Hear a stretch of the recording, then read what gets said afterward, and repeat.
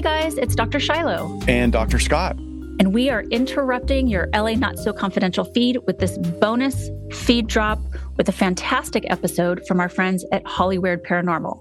Hollyweird Paranormal is a podcast about Hollywood true crime and the paranormal aftermath based out of Los Angeles, California. Hosts Tammy Merheb Chavez and Bryce Mitchell-Williams share tales of true crime and its paranormal aftermath that make up this weird city of Hollywood and its surrounding cities that make up this crazy state of California. This is in celebration of our upcoming live show with Tammy and Bryce, along with LA Meekly's Greg and Daniel on Saturday, May 20th at Heritage Square Museum. You can secure your tickets to this first-of-its-kind live event at eventbrite.com. Search Macabre Mansion and Haunted History, or just use the link in the show notes. A portion of the proceeds will go directly back to the museum, and they're throwing in a haunted ghost tour of one of the Victorian homes on the property. We really can't wait to be in our element with our podcast friends and all of you for an incredible night of crime, haunts, and snark.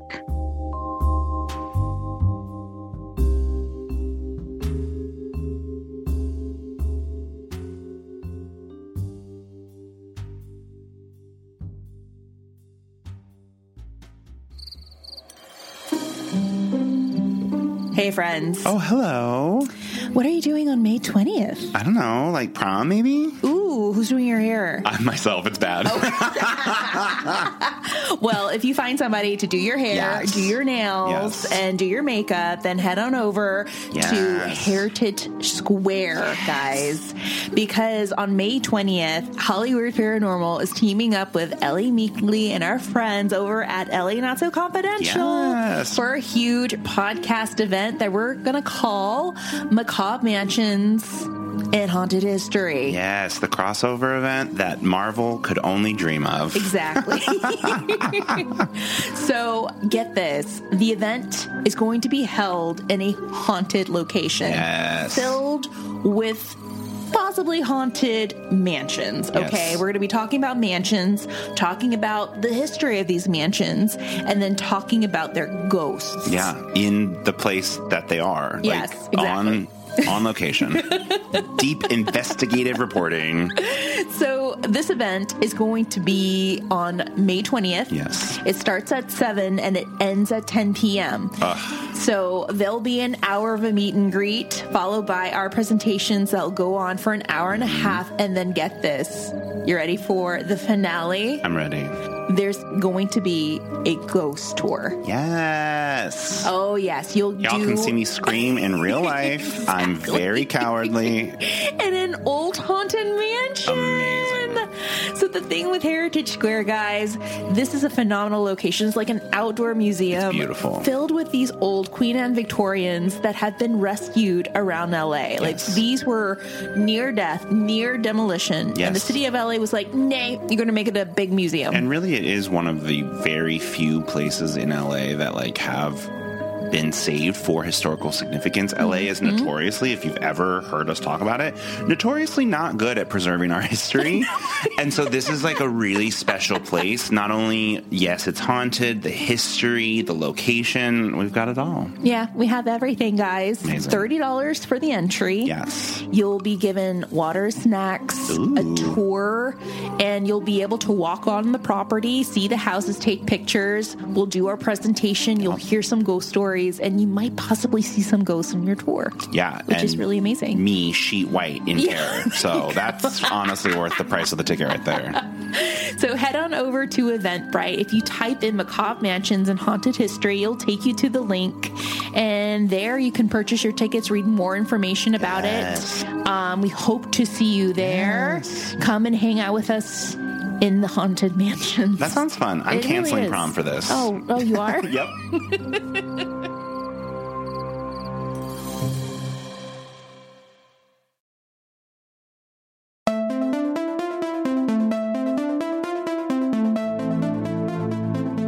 On today's episode of Hollyweird Paranormal Podcast, Bryce and myself get very Hollyweird with all of you as we share some pretty interesting Hollywood ghost stories that involve some pretty amazing Hollywood ghosts.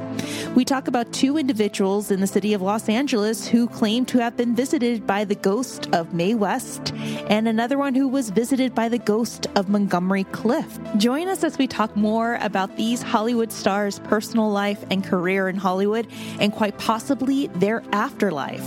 What is the impact and influence they've had on these 2 individuals that they haunted? You'll never believe these stories and these accounts because they definitely get Hollyweird. Mae West once quoted, "You only live life once, but if you do it right, once is enough." But what if it wasn't enough for both Monty and Mae West? What if they're living the most out of their afterlife? Okay, so we know that you know the drill, but we're going to change it a little differently. Instead of sprinkling that circle of salt, we're definitely going to grab our feather boa and wrap it around our neck, and grab our 9-inch platform shoes in honor of Mae West, and maybe grab a couple of books of poetry and prose in honor of Monty Clift, because we're going to get Hollyweird with the ghosts of Mae West and Montgomery Clift. Because in Hollywood, it seems like anything is possible, even if you're a ghost.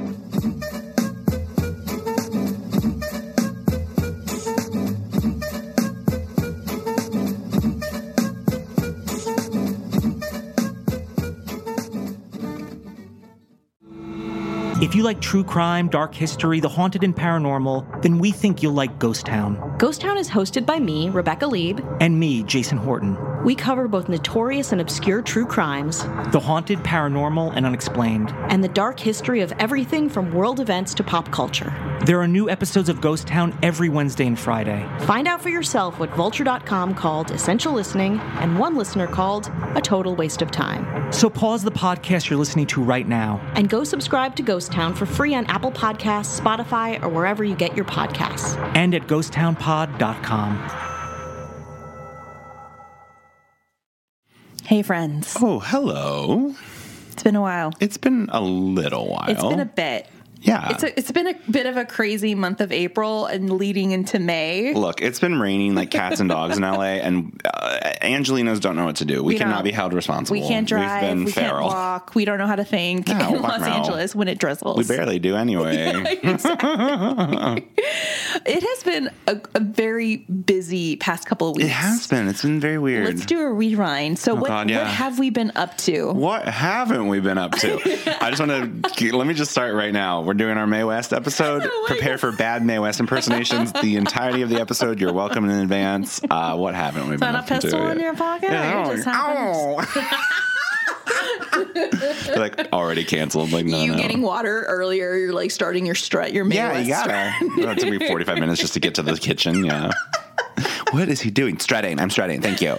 So we just did Parapod Festival. Yes. Wasn't that exciting? So crazy. It was like the craziest crossover of so many different kinds of like, right, when you say paranormal, that means so many different things to so many different people, and we're just like one little slice of the pie, and we've been so lucky to meet other slices of the pie that are so talented and so insightful and so welcoming to us. So to get to go to a conference that sort of celebrates the whole pie, if you'll go with me on this metaphor, it was really cool. Some of the things, like, I'm not gonna lie, some of the things I was like, I don't know what that is. I don't know what that is. That seems crazy to me. Chakras and cryptids. The laser guy. There was like a man with like a laser pen, like a cat. It was a whole thing. But like that is sort of the joy of it, of like things that we understood, things that we didn't, people we knew, new friends. Like it was so fun. It really was. They did such a good job. We teamed up with LA Not So Confidential to do a presentation at Parapod Fest. We led a panel on the history and the ghosts of the Barclay Hotel. Yeah, it was that really old place. Early. Crazy, yeah. I saw the lineup. We had the panel on Saturday. Everybody had their panels. Mm-hmm. And the day before was the ghost hunt at Mentryville, which was really, really cool because not a lot of conferences do this. No, yeah. And it worked out so well because it's in Santa Clarita, which is like way out there. Like it's LA adjacent, in my opinion. But it was perfect because there's this little ghost town attached to this little, suburb of Santa Clarita. And then the following day we had the conference and then we had the panel starting at 8 a.m. I think. Yeah. And ours was at 9 a.m. and we're like, oh God, are we gonna be awake. Yeah, it was. I wasn't even on the ghost hunt. I was still like, I'm gonna need a little bit more coffee. Right? But the turnout was really great. It was amazing, and the audience was like right there with us, and the questions were so. Of course, their questions were so like well thought out because that is the audience for it. Yeah, it was great. We got to see and meet our friends Patty Negri. Oh, Patty, I know. It was so good to see her. Stefan Bergatti and Mystic Dylan of Old World Emporium. A shout out to Paul from Ghostwatch Paranormal, and so much more. I mean, there were so many amazing people like talking about aliens, cryptids, chakra, psychical research. Yeah. It was just so amazing. And JoJo on the radio was there. Yes, I know. So doing crazy. a panel. So it was really, really cool. And they are going to be planning their other one for the next year. So hopefully we are exciting. Back. Yeah. I don't think I've even told you this. I actually have my own personal ghost story from the Parapod. Yes. Wait, what happened? I was there on a slightly nefarious gay dating app, and this guy who had ghosted me the day before was at Parapod. I will not stop because he was like, it was Grindr. Let's just call a spade a spade. And I don't know how familiar you are, but it will tell you like how close people are, like if they have. And it was like 200 feet away, and I was like, are you at the fucking Parapod Festival? And he was like, yeah. And I was like, me too, motherfucker. So that was my ghost story. Ghosted, and then lo and behold, I was like, great to see you. So nice to see you. Yeah. Look at me, believing in ghosts. By the ghosts of Grindr's past. I love this. I literally like opened it and I was like, oh, that little bitch. Yeah, it's fine. Whatever. I got a certificate from the city, so like we are official. We are. So it was really sweet. Tony Sweet, who headlined incredible and organized Parapod Fest, was by far one of the most helpful, so collaborative, and the sweetest person. He created this event to recognize people in this industry who do podcasting, who do television, everything, and he wanted to put them in this like one little. It was just perfect. Yeah. It was so well organized. I'm sure they had hiccups, but of course, there's always. But for the first offering, like it's only going to get better. Smooth, yeah, wasn't it's crazy. It? Like we didn't have any issues with our table. Like it was just so great. Yeah.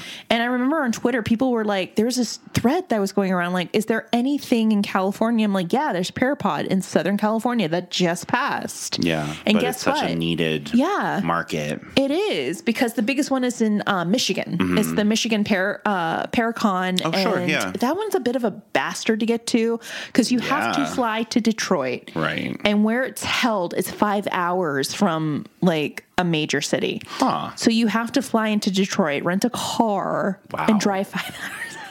Which is like, look, Santa Clarita is not downtown LA. No. But in terms of accessibility and like price point, like not everyone can afford to rent a car. You know what I mean? Like not everyone can fly to California either. I'm not trying to say like it's so much cheaper, but that's such a strange like it's very interesting.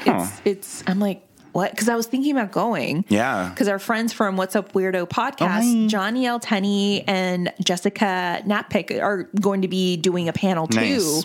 And that's huge. And I wanted to go support them. And I was like, wait, so I have to rent. You want me to drive a car? No. Which I'm doing anyways, because I'm going to Louisville. I'm going to go see them for Strange Escapes. Oh, fun. I'm going to be going to Louisville, Kentucky in May to also tour and investigate Waverly Hills Sanatorium. Crazy. I hate to sound like a baby, but it will sound cheesy, but I will get very emotional when I see it in person, because it's 15 years in the making. I've been researching this place and seeing it on documentaries and shows, and to see it in person is going to be a little emotional for me. Yeah, hell yeah, it is emotional. Yeah, there's the chica from Ghoul Guide. She did a video about it too. How this was her first place that she investigated, and going back, she was like first place. Yeah, I was like, damn, like bow down to you, girl. Yeah. But she did a second video of her return to it, and she was very emotional. I was like, I feel you. Yeah, I feel you. Like, I understand. I'm going to see it, and I feel like I'm going to go through the same motions. But I think that is something we've talked about it so often, where like the Hollywoodization of this industry is that it does kind of remove the emotional side of it. And at its core, it is an emotional experience. It is the way you are feeling in the moment and the experience that you are having with whatever is out there, whatever that means to you personally.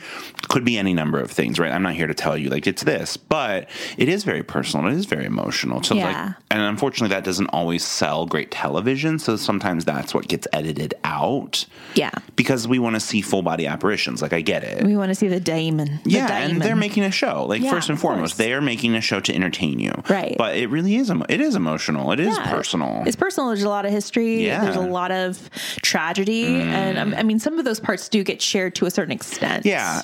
I'm not trying to shit on anybody, but no, please don't shit on me. Mae West, get out of here. We've been bantering. I've never heard of it. Banter? I hardly know her. I see it in the reviews. Yeah. Banter's too much. Get to the point. I don't care. Fair enough. Look, we haven't been behind the mics for a while. We've been, technically for the convention and other things. And then, of course, like on May 20th, guys, as we presented, we're going to be in Heritage Square. You can hear us banter live and yell at us from the audience. Throw your tomatoes live. If you haven't gotten those tickets, please do so. Yes. It's going to be really fun. Like, this is a place where I worked at for a film, and I had other paranormal things happen to me. I've seen it happen to other people. Corey, who is the director of Heritage Square, has had a lot of things happen to her, and it's going to be great. That's so exciting. Yeah, so it's going to be us, our friends, Ellie Meekley, Ellie Not So Confidential, and then, of course, you'll have a ghost tour of the mansions, which would be nice. So, yes, hang out with us and the ghosts. And the ghosts. Bryce is like, me wanting to do an Irish goodbye. I'm very good at those. I'm so good at those. Oh, let me tell you. I just saw this thing that's so random.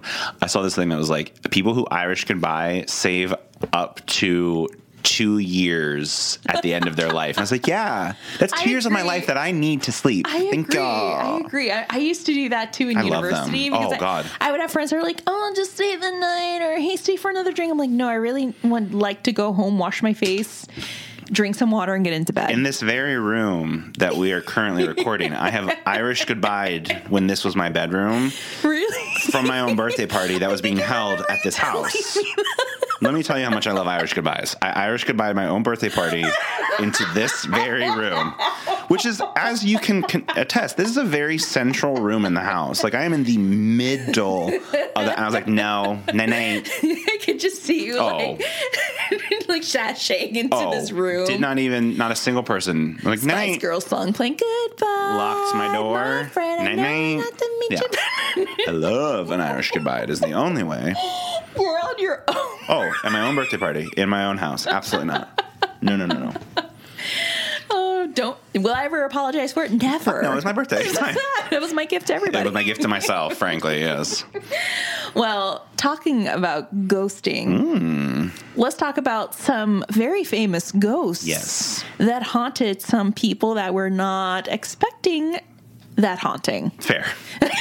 Who is? Fair. One of them possibly did an Irish goodbye on one of them. We love it. It's like the epitome of being ghosted by a ghost. So that's there's the dream. 2 ghosts that we're going to be talking about on today's episode.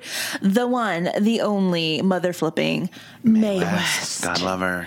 Yes, I have sat on more laps than a napkin. Oh my God. Mae West. Oh, yes. It's so funny because when I first moved here, a young, freshly Midwest baby came here, and if you're familiar with the Hollywood Walk of Fame, at the beginning of the Walk of Fame, there is the silver arches with the 4 sirens of film, Marilyn being one of them, and Mae West is one of them, and I was like, who the fuck is Mae West? No! But like, I was so sheltered, my parents would never have let us watched any of her films, even from the 30s? Yeah. Ooh. It was a very but again, because she was so bawdy and she was so self-possessed and she was so in control of her power. Fuck no, we were not. Absolutely not. So I had no idea who she was. And then, obviously being exposed to her work much later in my life and just the icon that she is. Yeah. And there is an element that she was eclipsed by people who came after her because she truly was the trailblazer of that genre. Absolutely. We'll go into that. But goddamn, she's the one. She is. Ugh. That is Boss. Yeah. With a capital B, like Boss. And we'll go into the many things that she had done and accomplished and left behind. And then, of course, we're going to hit it off with Montgomery Clift. That all sounds so swoon. Yes. So we mentioned this during our Misfits episode, that there was a gentleman by the name of Craig Chester, who is a writer, producer, and director based out of Hollywood. He had written for True Blood. He had directed and written for several films, primarily gay films. So he's an openly gay actor, writer, director who had an experience with this past, closeted gay actor, Montgomery Clift, and how their lives somewhat paralleled. Damn. And why Montgomery chose Chester to fulfill something for him that he was never able to fulfill. So we'll go into that story too. And it's so interesting and it's so sad, but it's so bittersweet. And it's a great story to listen to. We'll give you the links and actually add them to our show notes where you can listen to his interviews of his encounter with these psychics and Montgomery Clift. Damn. Yeah, it's so great. So let's go ahead. Let's do it. Oh, throw me in the back seat sometime. Let's get into it with Mae, Mother Flipping West. All right, guys. So, how we do. In order to begin, we're going to go all the way back. We're going to hit some bullet points before we hit the Mae West ghost, this buxom ghost. So, Mae was actually born Mary Jane West on August the 17th, 1893 in Brooklyn, New York. So she's a Brooklyn chick. We love to see it. Yeah. So West made her debut on the Brooklyn Stock Company about 1901. And by 1907, she had become a very popular performer on the national vaudeville circuit in partnership with Frank Wallace. So she made her Broadway debut as a singer and acrobatic dancer in the revue a la Broadway in 1911. And for the next 15 years, she alternated between vaudeville and Broadway shows, and she did an occasional nightclub act. Sure. So she was a singer, dancer, writer, everything. All of it. Like, she was literally the definition of a Swiss Army knife in this industry. Yeah. So in 1926, West began to write, produce, and star in her own plays, because that's how you do it. You have to. That's how Mindy Kaling does it.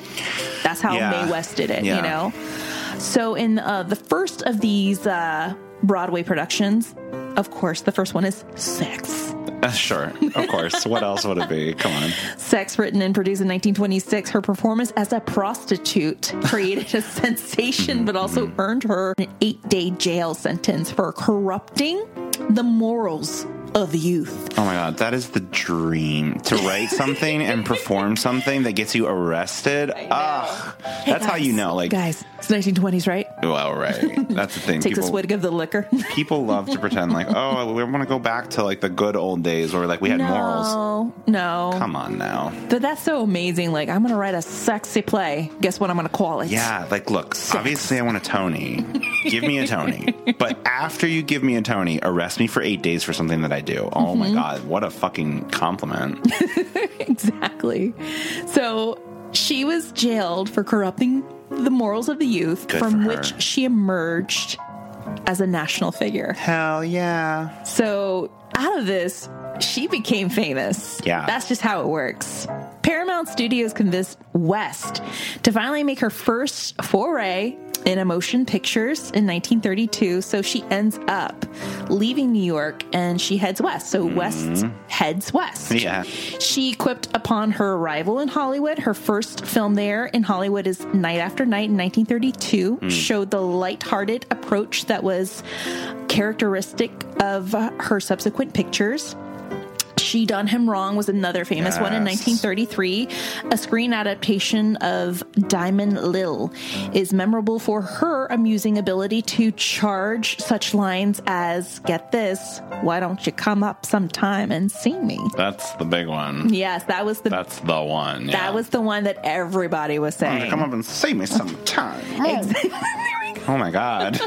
I will. So this line definitely had some suggestive sexual implications, but this was looked down upon by some for its sexual suggestions, and she becomes this massive target, once again, of the censorship police and conservative religious groups. And this goes on. This goes on for many decades. But the film She Done Him Wrong was the screenplay that actually pulled Paramount out of the bankruptcy pot. Yeah. So they were suffering. Yeah. She comes in, she presents this film. They're like, let's try it. It blows up. They're saved. Damn. So she saves Paramount Pictures. Wow.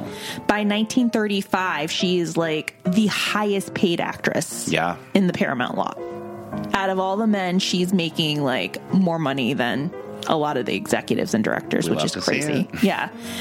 Another thing about our grand dame, Mae West, she also discovers Cary Grant. According to Vanity Fair, West also got her desired leading man for She Done Him Wrong in 1933. And according to Mae, I saw a sensational looking young man walking along the studio street, she writes. He was the best thing I'd seen out there. Who's that? I asked.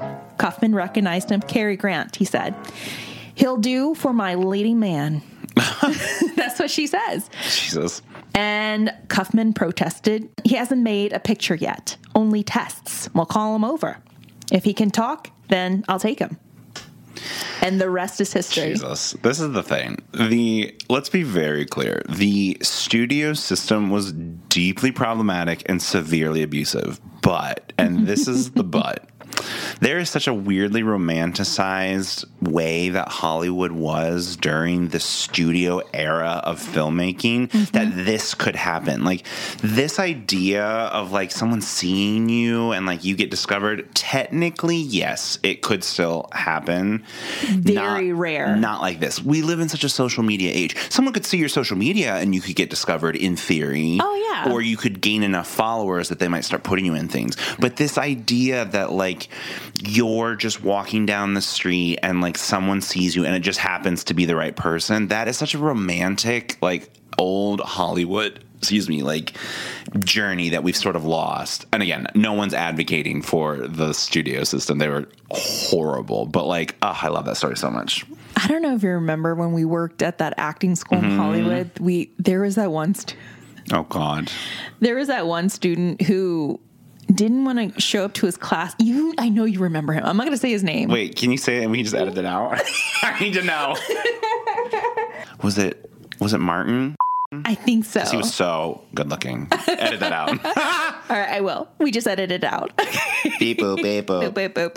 But I'll never forget, like, I think it was myself and one of the instructors who were talking, and she was like, I can't believe him. I'm like, what? He's been barely showing up to class. And when I finally had a talk with him, I was like, if you want to be taken seriously as an actor, you have to be really responsible. You have to show up. You just have to show up. Show up for your auditions. Show up. He's like, well, I really don't have to show up because all I have to do is just walk down the street. And I know if I walk down Melrose, if I walk down Fairfax, if I walk down Sunset, I will be discovered.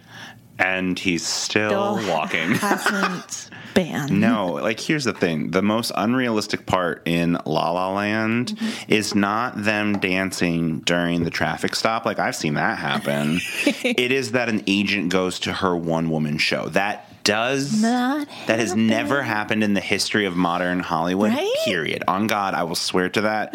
No one... Because they don't have to anymore. 100,000 people show up to LA every single day. Like, it's ridiculous. Right. Nobody is going to discover you in that way. And, like, look, I can already hear people being like, what about? There will always be an exception. That is not going to happen. Because here's the thing. The real tea is that your grocer, your banker, the fucking traffic cop at Burbank Airport is the most beautiful person you've ever seen in your entire life, and they're not getting discovered. Like, yeah, it doesn't matter. There's a million people here who all look more beautiful than you can possibly imagine. This world, it doesn't exist. And look, I can already hear it. Like, your grapes are sour. I'm sure they are. I'm sure they fucking are. But it's just not that. It's just not that Hollywood anymore. It's not. It is. I mean, that was a thing of the golden age. Now, it's like you said. It's all social media. Yeah. Who was it? The Buffy star, the guy that played Angel.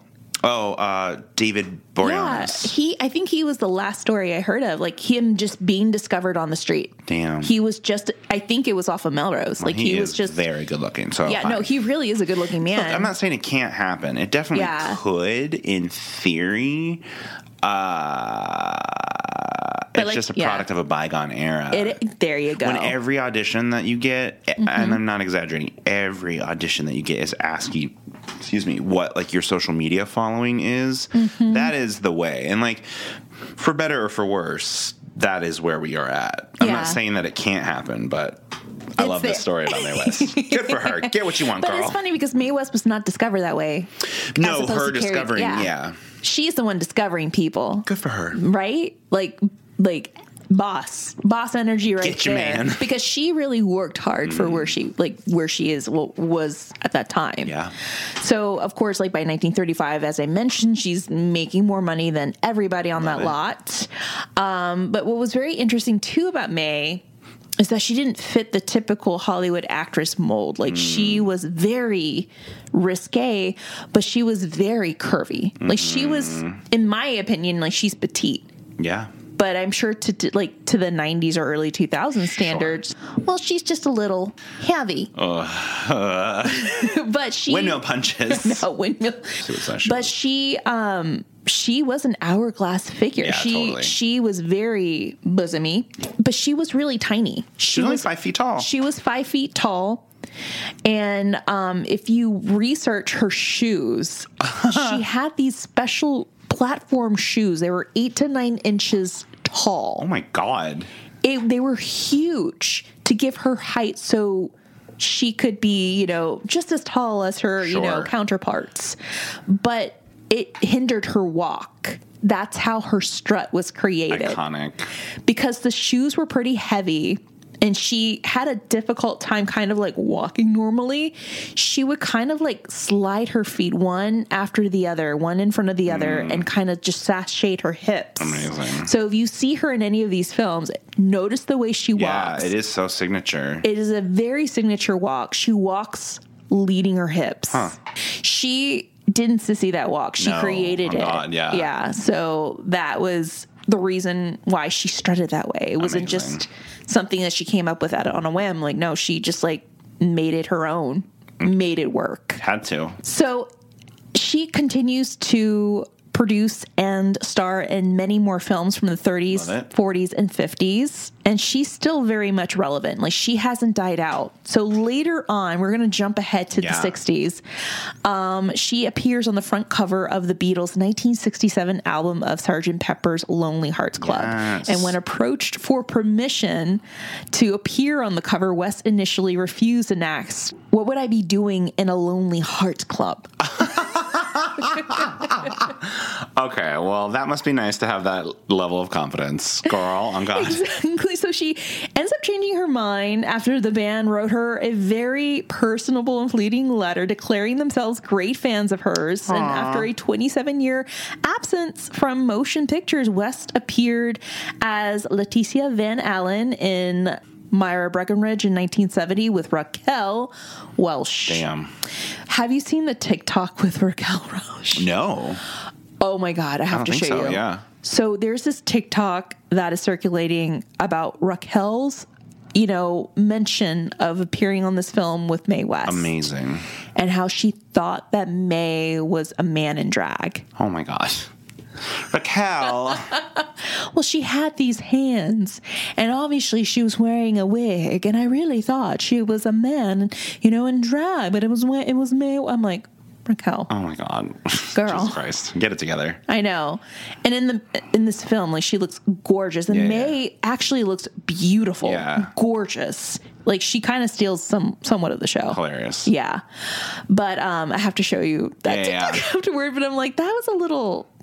That's a little sus. Well, maybe that's why. It's like if she was feeling like threatened. Right. Like cut her down.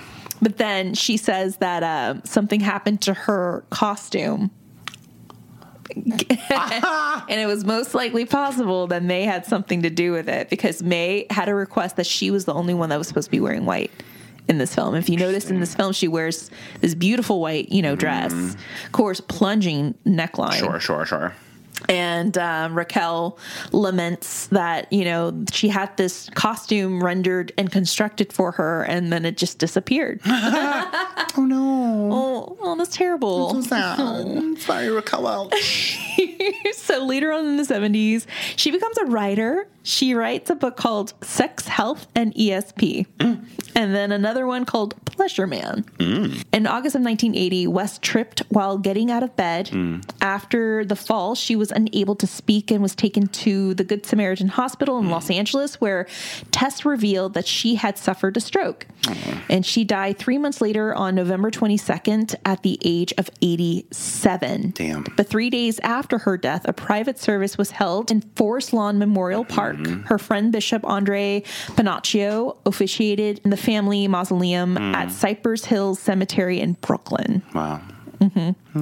So, yeah, I mean, she led a pretty long and lengthy life. Like, she was still relevant. Totally. And still trying to keep up with her appearance. Like, every time she went out, she looked good. Yeah. She had her teeth, she had her wig, she had her dress. What more do you need? Exactly. So that was a thing, too, like, closer to her death. Like, she lost a great deal of her hair. Yeah. Her teeth. I remember when I went to the Dearly Departed Museum that Scott Michaels owned. He owned, I think, a set of her teeth. Oh my God. Yeah, and I think one of her wigs. Damn. But yeah, she led a very, very fulfilling life. Yeah. And again, she's the mold. She is. She's iconic, and she was truly a trailblazer. Yeah. Especially being a woman in the industry from the 30s, 40s, and on. More props to her. Yeah. So, okay, let's talk about the Mae West ghost. Let's talk about it. Okay.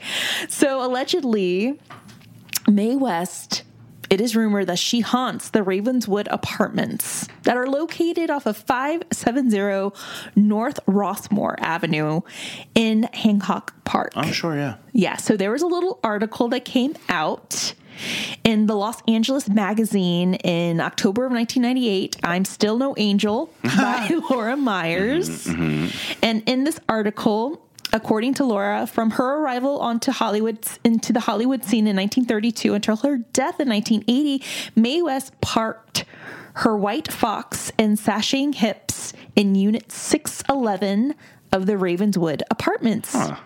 So she got herself a little penthouse, despite the fact that she owned a ton of property. Yeah. So that is another thing that she was so smart in doing was real estate. Sure. She had that real estate money. This is the city for it, too. Exactly. So she had owned property in Santa Monica and in Van Nuys. Damn. And the audacious, bodacious actress refused to give up her 2-bedroom flat in the Art Deco landmark building constructed in 1928 of the Ravenswood apartment. Damn. And according to a quote that Mae West had referred to her home, "It's my home," she told friends, "as long as the building stands, I will never leave." Wow. And it seemed like after her death, she never left. Self-fulfilling prophecy. Yes. Damn. Oh, yes. So other famous tenants connected to this address through the years include Ava Gardner, Judy Garland, Hedda Hopper, and so much more. But Mae West apparently believed that she was also a psychic. So she dabbled in psychical things. Okay. It was even rumored that she may have had a couple of psychic socials in her flat. She could have had a psychic hotline at one point. Oh my God. Could you imagine? I know. Are the spirits here in the room with us? Wow. Oh, wow. That is a pistol in your spiritual pocket, I guess. So according to a gentleman by the name of David North, who was an occupant of West's apartment. I'm not so sure if he's still living there, but he moves into West's old apartment in 611. He lives there for 11 years, I believe, and he was offered Unit 611 2 years ago by the building's new owner back in the early 90s. He moves in and he fills the place with bird's eye maple deco furnishings. Soon he discovered that weird things are happening in the apartment after he moves in, after he settles in. So the first thing that he notices is his TV. So he has a TV that he puts in the bedroom with him, and it's not working. So he's like, that's weird. It worked fine in my last place. So he plugs it in different outlets in the room. He's like, it's still not working. So he plugs it into the living room. It works. He tries another outlet outside of the bedroom, still works.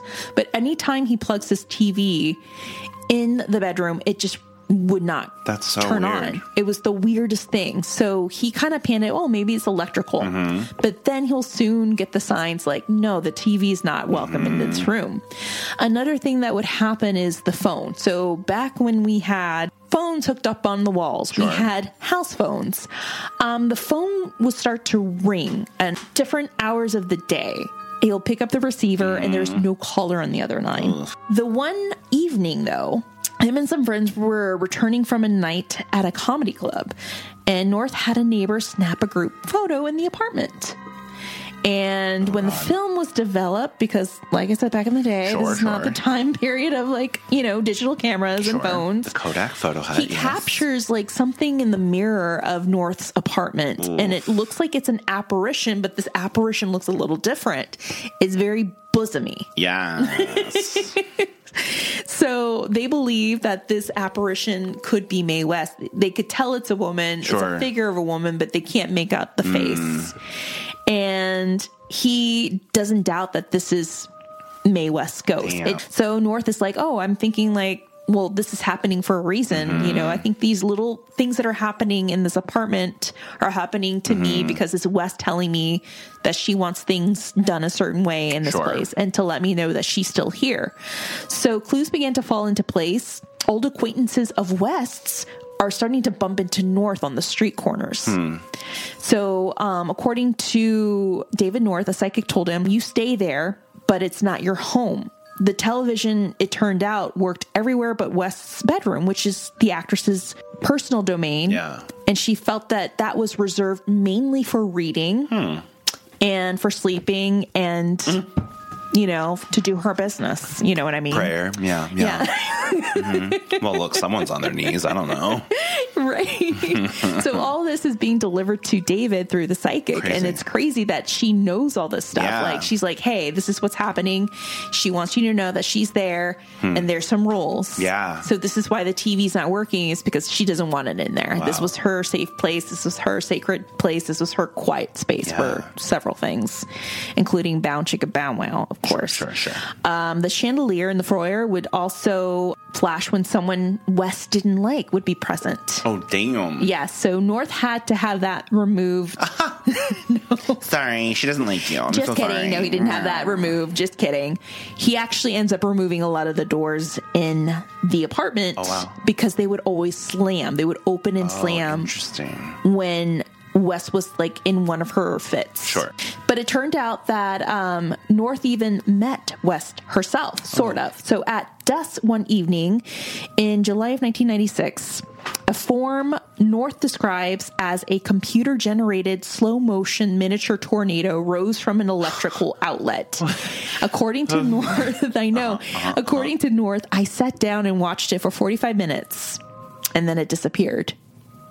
And now that North is sure, he shares his living space. He tries to make the sex goddess feel right at home. He is convinced the telephone company to let him use West's old private number and acquired and reinstalled some of her Louis XVIII style white and gold bedroom suite, including a dressing table and bench. I leave a glass of water out for her, North says, and I use her favorite perfume as an air freshener. Yeah. It's a nice way to thanks for letting me stay here. I know. So it's really interesting that, this was his experience living in the Ravenswood's penthouse of 611, which was the former domain of Mae West. But she truly loved this apartment. Yeah, clearly. Even though she could have lived anywhere in California, anywhere in Los Angeles, she had property by a beach. Yeah. She chose to live there. And it's a really cute area. Have you ever been past the Ravenswood? It does sound very familiar. I do this thing where I'm like, I don't know. And then I see the place. I can just look it up right now. And then I'm like, oh yeah, I've been there. Let me just look it up really quick. Yeah. So it's in Hancock Park. It's close to Wilshire Boulevard, and it's like a row of these really old apartment, like Art Deco buildings. Mm-hmm. And they all have like a unique name, like Ravenswood, Masters in Arm or something like that. The Knightswood or something. Oh, yeah. I have driven by this so many times. That's right. Why I was like, yeah. I used to drive. So familiar. I used to drive past it several times when I would like take a shortcut to downtown from when I was living in West Hollywood.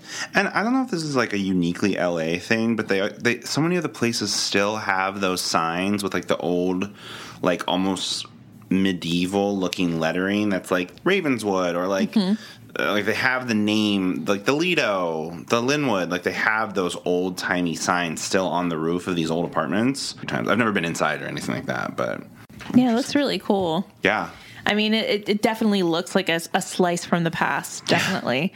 Okay, so we go into Montgomery Clift. Mm-hmm. Oh my gosh. If you guys haven't heard our Misfits episode, yes, highly recommend that you do. We go really in depth in a lot of the actor's life. We go into the characters of Marilyn Monroe, Montgomery Clift, and Clark Gable. Yeah, it's also a very good movie. It is very stylized. It's very of the era, but very it's so long. sad. Yeah. It's so long. It's so long.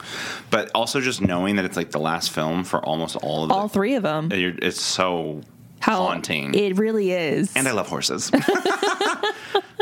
Montgomery Clift. All right, so here's some Clift notes on Clift. Yeah. All right. He was born Edward Montgomery Clift on October 17th of 1920 in Omaha, Nebraska, and he was the son of Ethel Fogg and William Brooks Clift, a successful Wall Street stockbroker, adopted at the age of 1.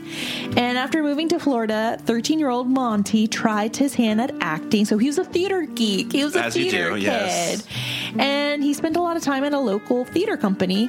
Impressed by his commitment to his work and natural ability as a performer, his mom Ethel encouraged him to pursue this craft. Clift reached the peak of his Hollywood career with George Stevens, A Place in the Sun in 1951, and Zinman's From Here to Eternity in 1953, both of which earned him Academy Award nominations. So he was considered to be one of the earliest method actors of our time.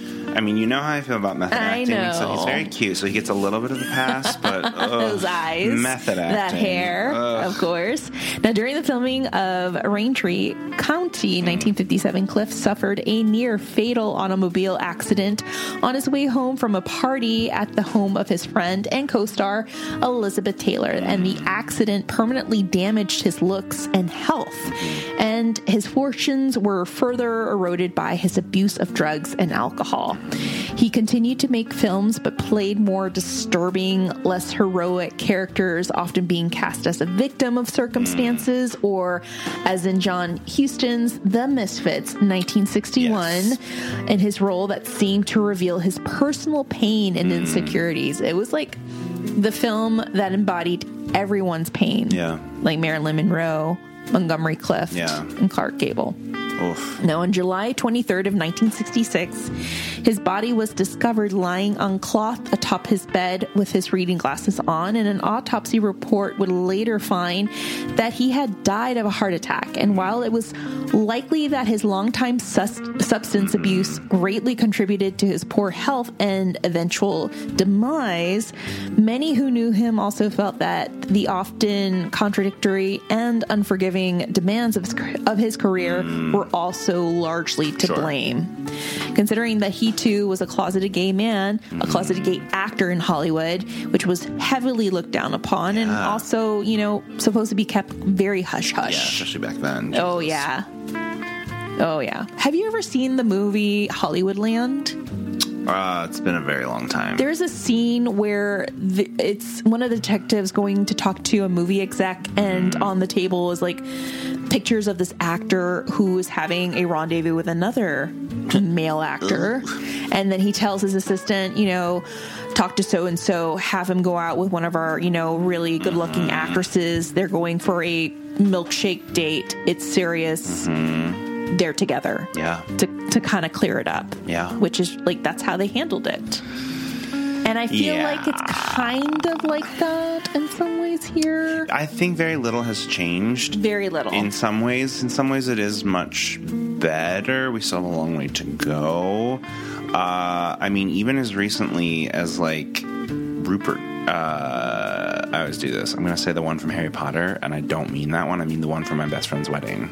Rupert Everett, I think. Mm-hmm. He like really talked about how his career suffered after he came out, and that was in the late 90s. Now, you can argue that like he also had like some pretty aggressive plastic surgery, and you know, if your face isn't expressive, it's much harder to be an actor. Oh, yeah. But it still exists today.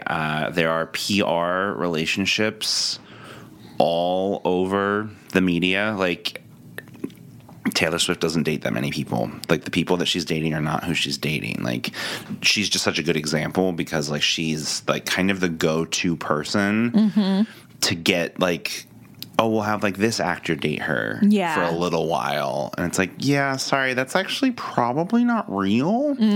No one is, like, trying to get photographed. When they are actually, when these people who are like this famous, when they are actually dating people, you never see them. You never know. That's just the way it is. When it's super in your face, when it's like constantly being photographed, constantly being talked about. Look, I don't want to like point fingers or like out anybody, of course. Like, I'm not trying to say anything along those lines. But like when you look at these relationships and like in the back of your mind, you think like, why is Timothée Chalamet and Kylie Jenner dating? That just seems weird. Like, that doesn't really make sense to me. Yeah. That's because again, I'm not trying to, I'm not trying to say anything other than not that much has changed, realistically. No, I remember when we were working at the Academy, my assistant was really, her best friend is an actor of a very famous show on Fox. I can't give too much away. Sure, yeah. It's a horror show, very popular. But I will never forget when he would hang out, he would talk about these auditions, and he finally got the part for the show. It was a huge part. And then he started going to these big Hollywood parties, and he started mingling, and then he had stories, and he's like, yeah, you would never believe so-and-so is actually, this is a Hollywood closeted gay man. Yeah. And like, look, it's that thing where, yes, is the industry further in terms of inclusivity than we've ever been? Yes, I truly do believe that. Is it actually inclusive? Deeply not. Like, let's just call a spade a spade. Right. No, Hollywood is very interested in middle America because that's where the money is. Oh, and absolutely. Politically, the coasts can pretend that they're very liberal. Like, George Clooney can give all the Oscar speeches about how Hollywood has been more progressive that he wants. But the truth of the matter is that they are selling to middle America. And and really now in a foreign market, they're selling to China, which is even stricter.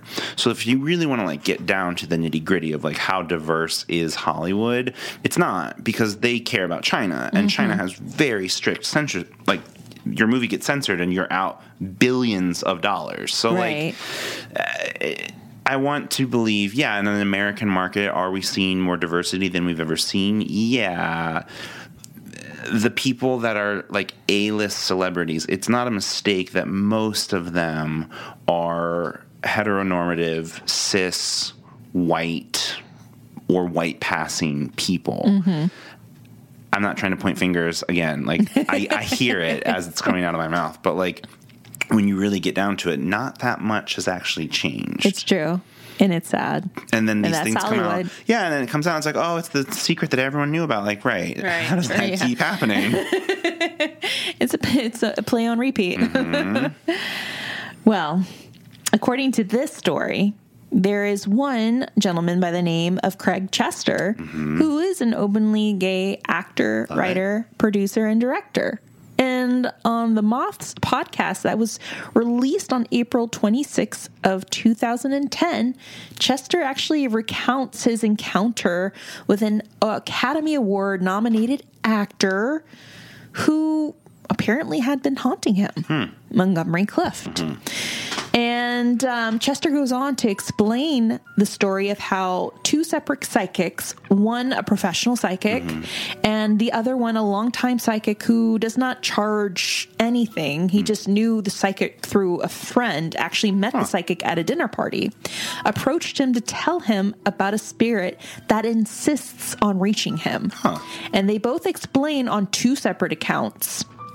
Chester even verifies that they did not know each other nor were in any way connected, these two.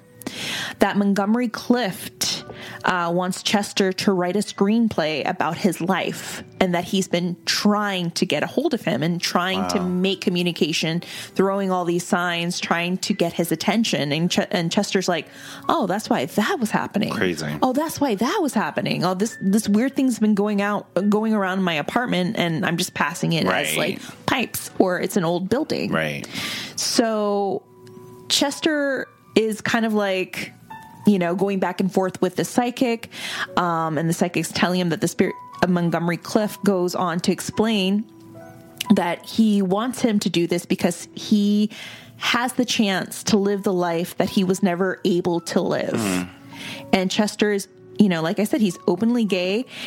He directed and wrote the film Adam and Steve. And then he also... I'm familiar. You're familiar. Yes, go on. And he's also... There's a line from that. This is so stupid. There's a line from that movie that is like a core memory from me. And I'm like a little closeted gay in Ohio. And the one character like runs into the hospital and his dog is like sick. And they're like, sir, this isn't a veterinarian clinic. Like, you can't be in here. And he just screams, I'm a gay man in New York. This is my baby. And I think about that all the time. And you're a gay man in Los Angeles with a fur baby. Oh, I'll burn Kaiser to the ground for my dog. 100%. Like, fix my dog now. Like, oh my God. Sir, you need to check in. Yeah, I can't. Yeah. He's on my PPO plan. Yeah. If only Mia could be on my insurance. Damn it. I know. So yeah, like he has written also for like True Blood. I mean, he's a big writer. Yeah. Clift is like trying to make communication with Chester, and through this time, Chester is documenting all of this as this is happening, the communication that he's receiving from the psychic, and also all the signs that are pretty much appearing to him that he is destined to do this screenplay for Clift. He also goes on to state that the spirit of Clift explains to him that he was closeted, wasn't able to live this fulfilled life as a gay man in Hollywood, and it really drove him into a really dark place in his life.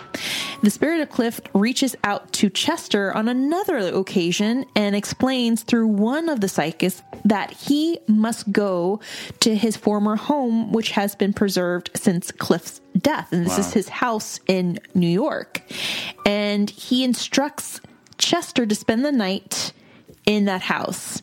So this is where Chester finally makes the connection to himself and Clift while soaking in the same bathtub that Clift soaked in the night that he died. Yes. As we just talked about, Clift died at the tender age of 45. Damn. And here is Craig Chester, close to his age, around that same age that Clift was, in this apartment that was formerly owned by Clift. And here he is making this connection with his spirit. So Chester truly feels that Monty was really reaching out to him during this time because he was leading the life that Montgomery always wanted to lead when he was living. Plus, they had both gone through a very dismal and traumatizing journey. You see, Craig explains in his interview that as a child, he suffered from long face syndrome, LFS, which is also referred to as skeletal open bite. And it's a relatively common condition characterized by excessive vertical facial development. It's also called the gum smile. I don't know if you've seen TikToks. There's a trend of these young kids, these teenagers, because that's what it truly affects, of this transition, this journey that they're going through with their jaw. And they go through this pretty intense jaw surgery, and you see them post like they're documenting this journey, and you see them like they're calling it the chipmunk phase, like they're so swollen, they're having to pretty much drink their breakfast, lunch, and dinner, but the outcome is pretty astonishing. Like you see this change in their face. It's a pretty grueling process. And that is what Chester had gone through at a very young age. And of course, what Montgomery had went through when he had that horrific accident, because there was immediate need for him to work. He needed to go through a series of surgeries that the executives were, telling him, you need to do this. You have to go and, get the surgery done. You need to fix your face. Wow. We need to get you back, into acting. All that was occurring, which could have led to his downfall with the drugs and the alcohol, of course. There were those parallels that, Craig connected to on his own. Craig goes ahead. He finishes the screenplay for Clift. And out of nowhere, Montgomery disappears. So all communication ceases. Wow. It's that whole thing of like the epitome of being ghosted by a ghost. Truly, yeah. Craig immediately gets a call from one of the psychics, and the psychic tells him he's gone. And he's like, yep. And for her to know that. I wonder if he had, if it was like that was the closure he needed to move on. Mm-hmm. I think so. Someone has told my story, and now I can I can move on. Crazy. And what Craig describes this departure, it was just like he was in mourning. He had been in mourning for many, many weeks. He was mourning the loss of a loved one. That's what he felt. Yeah. He just up and just disappeared. Like his apartment felt empty. Before, it felt like he was sharing his apartment with this spectral friend of his. Yeah. And out of nowhere, it was like he felt it, like something was not right. He was gone. And for the psychic to put two in, to not even know, to not be there to make that justification, she knew and had that validation with him. That's crazy. So Chester goes on to say, this is my ghost story. This was my journey with this ghost. He goes on and documents his story on the Moth podcast. He was interviewed by KCRW, and he's been interviewed on many podcasts, but his story doesn't end there. It seems like it captured the ears of HBO, and they're looking to creating a film and documenting his experience, and or could possibly be documenting the life of Montgomery Clift. Wow. And the light just flickered. Sometimes it does do that when our air turns on, but who knows? Because to your point, though, we live in a fairly older house. Yeah. Anything that's like that, I'm always like, oh, it's just an old house. It's so easy to. It's an old house. Yeah, that always happens. But yeah.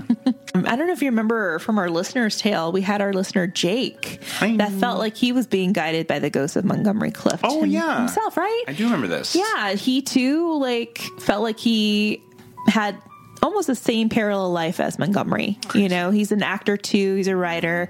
He lived in New York and in LA, and he ended up owning books that belonged to Montgomery Clift. The pictures. And we had those pictures, which is really, really interesting. He's just a patron saint for all these, newbie gay guys coming in to the industry. You can do it. You could lead the life that I could never live in Hollywood back in the day. You could live this life. You could be a writer. You could be open with your sexuality. Yeah, which I think is really, really sweet. Yeah. It is also claimed to, many of you guys are probably screaming over, the airwaves sure. Hey, talk about the Roosevelt Hotel. So it is a possibility that one of the alleged ghosts who haunt the Roosevelt Hotel in Hollywood, California, is that of Montgomery Clift. And it's said that he haunts room 928. And in room 928, one spine-tingling experience was recounted by a guest who was tucked in bed, reading while her husband snoozed beside her. And out of nowhere, she felt a gentle pat on her shoulder. Assuming it was her better half, she turned to chat with him, only to find him fast asleep. And apparently even the resident ghosts enjoy a good bedtime story like that, right? Stories have also circulated of guests hearing what sounds like someone playing a trumpet or a trombone, which is what Monty did while staying in room 928 back in the day when he was preparing for a role where he had to play that instrument. So could it be the ghost of Montgomery Clift? Could it be a residual energy? Who knows? But renowned psychic Peter James once spent the night in room 928, and I think this is where the story was birthed, was because of Peter James, where he said it's alleged that he witnessed Clift's ghost chilling in a chair in the corner of the room. He observed the ghost for several minutes as it enjoyed some leisurely afterlife lounging before it vanished into thin air. Damn. after Peter James spent the night in that room is when the ghost story of Montgomery Clift's ghost haunting room 928 was born. Interesting. Yes. So remember in the last episode, we always talked about like, let's look into the time period of when these ghost stories were created. Sure. The Marilyn Monroe ghost of the Roosevelt Hotel in Hollywood actually was birthed. It didn't become popular until like the early to mid 90s. Right. And then it just blew up from there. So it's really interesting to hear these accounts, and people have gone into the room. They have done their investigations. They have spent the night, and they've captured some pretty interesting phenomenon. So Yeah. who knows? Maybe it's us triggering the environment or the environment triggering us. Look, and if I was like a neighboring room of someone who's learning to play the trombone, you can believe that there would be some residual energy from my anger towards them. So yeah. Oh, that's, think about it. It has to be really... There's something there. It's me. Pissed. Are they playing that fucking trombone again? God damn it. Oh my gosh. Can you imagine like trying to play a trombone right now or trumpet in a hotel? Yeah. We have a neighbor this way, 2 houses down, who's like across a street, and they're a good trumpet player. And like every once in a while, I'm like, am I hearing a trumpet right now? Like, what the fuck? Like, this neighborhood is the loudest fucking neighborhood. God damn it. No, this is a loud area. Yeah. Definitely. It's a lot of artists. It's a lot of people trying to create. Yeah, creating family. Whatever. Yeah. All right, guys. Well, that was our episode of being haunted by a Hollywood ghost. We love to see it. Yes. The ghosts of Mae West and Montgomery Clift. Look, if Montgomery Clift wants to haunt my house, he can. And frankly, Mae West can too, actually. Either one of them are welcome. Okay, out of the two, who would you want to be haunted by? I'm very single right now, so... yeah. We'll just leave it at that. Look, never say never, kids. It's what May would have wanted. I know. I would definitely want to be haunted by the ghost of Mae West. The only reason I would say, look, aside from being single and finding Montgomery Clift very attractive, I would not want to be haunted by Mae West because I am not fancy enough for her. There's just no world where she would be like okay with my little like valley lifestyle. She'd just be like, what the fuck is this kid doing? I don't know. I mean, I don't know. I have a nice room, but don't come up here and see me. Even like when you were saying, it's like, oh, like putting in some of the like white and gold. I was like, no. Yeah. Although I don't have a TV in my room, so there you go. Oh, yeah, maybe that's nice. I just have books. Yeah, I like reading. I try not to do screens in bed if I can help it. Yeah, I'm trying to do that. I'm trying to limit my screen time. Yeah. But Charlie loves to be on his phone too.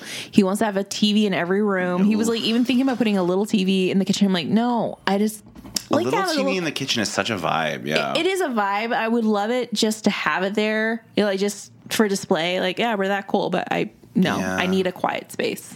Yeah, that's fair. He's even thinking of putting one in like the garage. I'm like, where? Yeah, we just have the one TV, but like your phone, you know. Yeah, I do try not to do screens in bed if I can help it. I think And see, that's why it would be great to be haunted by the ghost of Mae West. Like, get off your phone, kid. Yeah. Kind of get off the phone. Yeah, but then I'd get off and she'd be like, and your room's trash. Like, I know, Miss West, I'm so sorry. I'll never have a beautiful fur boa. I'm so sorry. We'll be making that post. We'll make a post like, who would you be haunted by? Yeah. Who would you love to be haunted by, Mae West or Montgomery Clift? Yeah, any of those, like, old Hollywood actors can haunt me anytime. So look out for that post. We'll put it on Instagram. Let us know, who would you love to be haunted by, Mae West or Montgomery Clift. Yeah. Let us know in the comments. And guys, that was our episode. Yes, once again, will be a broken record. Come and see us on May 20th. Soon. Oh, please come and see us. Yes. It's like literally like I can't even think about it. The fact that it's already May is so rude. I know. It's so rude. Like, where the fuck is this year going? I just realized I have to start packing for this trip too. I'm like, crap. I thought like I still had another month. No, I have like a week. Nope. I know. It's so crazy. So May 20th, Heritage Square, Macabre Mansions, Haunted History with Ellie Meekley, Ellie Not So Confidential, and us, Hollyweird Paranormal, at the Heritage Square Museum. Tickets are on sale. They're $30 a pop. You can find them on Eventbrite. Just type in the search bar, Macabre Mansions and Haunted History. You can also go on our Instagram. We have a post on where you can find it, where you can get more information about it, and we'll definitely love to see you there in person. Yes. Thank you for visiting us at Parapod Festival in Santa Clarita. There was a couple of new faces that we met, people who are just tuning into our podcast, have been listening to our podcast, and just discovered our podcast there, which was really, really nice. Yeah. Be sure to be following us on our socials at Hollyweird Paranormal on Facebook, Instagram, and TikTok, and HWP Podcast on Twitter. And if you love to donate to the show, you can head on over to our Patreon page, which is www.patreon.com/Hollyweird Paranormal. And for as little as $1 per month, or however many months you want to donate, you'll be supporting the podcast. You'll also be gifted in pin stickers, magnets, and coasters. Please forward us your address after you make that donation so we can gift you these things. We have them. We want to spoil you. So please let us do that, of course. And please, if you have any ghost stories, we are trying to coordinate another listener's tale. I love a listener's tale. I know we have a couple of them. We want more to fulfill this episode. So please forward us any ghost stories you loved for us to share on the podcast for our upcoming listener's tale episode. We love those things. Yes. We love those stories. Even when I'm scared, they're still my favorite. So brave. All right, guys, take care. Take care of yourselves. Take care of each other. And most of all, stay Hollyweird. Yes. And stay cool. It's like really, getting hot. up there, I know. It's getting hot. I was sweating buckets this morning. I thought I saw the devil around the corner. You probably did. I probably did. It's the end times. It's fine. Whatever. Bryce, do you have anything else you want to say? Bye. Bye, guys. Take care. Bye.